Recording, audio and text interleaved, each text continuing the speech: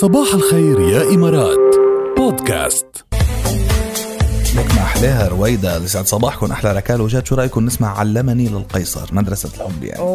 نحطها ونرجع بكرة يا رويدة. كتير مزوقة طلبك كتير رهيب الغنية بس طويلة كتير يا رويدة. يا ريت ما فينا يا رويدة، فيك تطلب شي تاني يا رويدة فيك، لأنه نحنا منغنجك انت أو منحط لها شي. عندك شي للقيصر؟ شوفي شو عنا. يلا هلأ منشوف شو عنا. مش مشكلة. مرق لها الشغلة لا، لأنه القيصر مش معقول يعني كمان هيك الصبح يقطعوا ما نسمع له شي يعني. بحس في شي ناقص يعني. طبعا ياخدنا هلأ على غير عالم، نطلع نحنا وياه على كلاود 99 100%. تحياتنا لكل يلي عم يبعتوا لنا SMS كمان على 708. ليس عليك أن تسعدني ولكن لا تتعمد إيذائي. صباح الخير يا قوم، صباح الخير يا باشمهندس عصمت مسؤول الحكمة الصباحية دايما بصباح الخير يا إمارات. نشكر. شو هلأ صار وقت موضوعنا؟ إذا بدك يعني يلا اليوم موضوع كتير مهم وكتير حلو كمان، وإجمالا عم نحكي عن نوعين من الناس. هيدي التنين الناس نوعين. لأنه التنين الناس نوعين 100%. نوعين اثنين. أوكي. الناس نوعين يا جماعة 100%. أول نوع هو المتردد يلي بيخسر كتير فرص بتردده.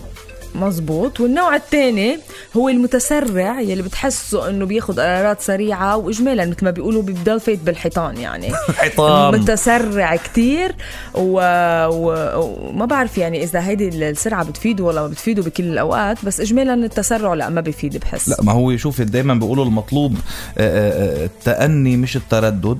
صح. عرفتي كيف؟ مطلوب التأني التروي مش التردد، ومطلوب السرعة مش التسرع. صح. ففي فرق كتير كبير. اوكي بس اجمالا شاسع. شوفي نحن اجمالا واقعين بين شغلتين، يا منوقع بالتردد يا منوقع بالتسرع. واحدة من الاثنين. بس صح. بدنا نوقع يعني لانه ما في حدا ما بيوقع. في مرات بنقع فيها، في مرات لا، في مرات بتصيب، في مرات بتخيب مثل ما بيقولوا. بس هلا بدنا نشوف جاد مستمعينا من اي نوع.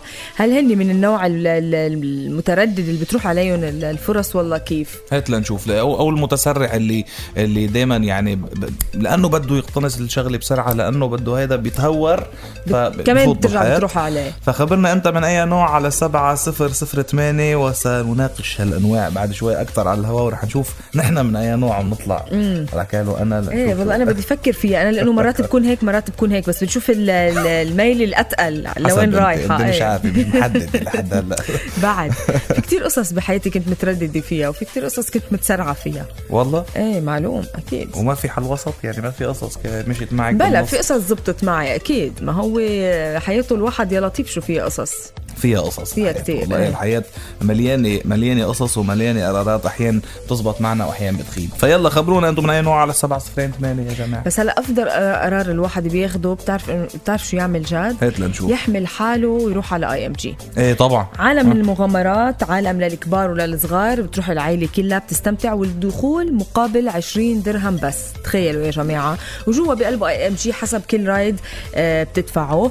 ومش بس هيك، إذا الناس عم تسأل عن الإجراءات وعن الأمان وعن السلامة وعن تنظيف والتعقيم، موجود وعلى أحلى ما يكون يعني. على أعلى مستوى. عم مهتمين بكل الإجراءات. أنتوا عليكم كمان تروحوا مهتمين بحالكم، وأكيد رح تستمتعوا تنبسطوا. فيكم تحجزوا قبل على imgworlds.com. نحن يعني كمان ناطرين SMSاتكم على 708، ورح نسمعكم أغنيات وما نطول لنرجع لكم أبدا.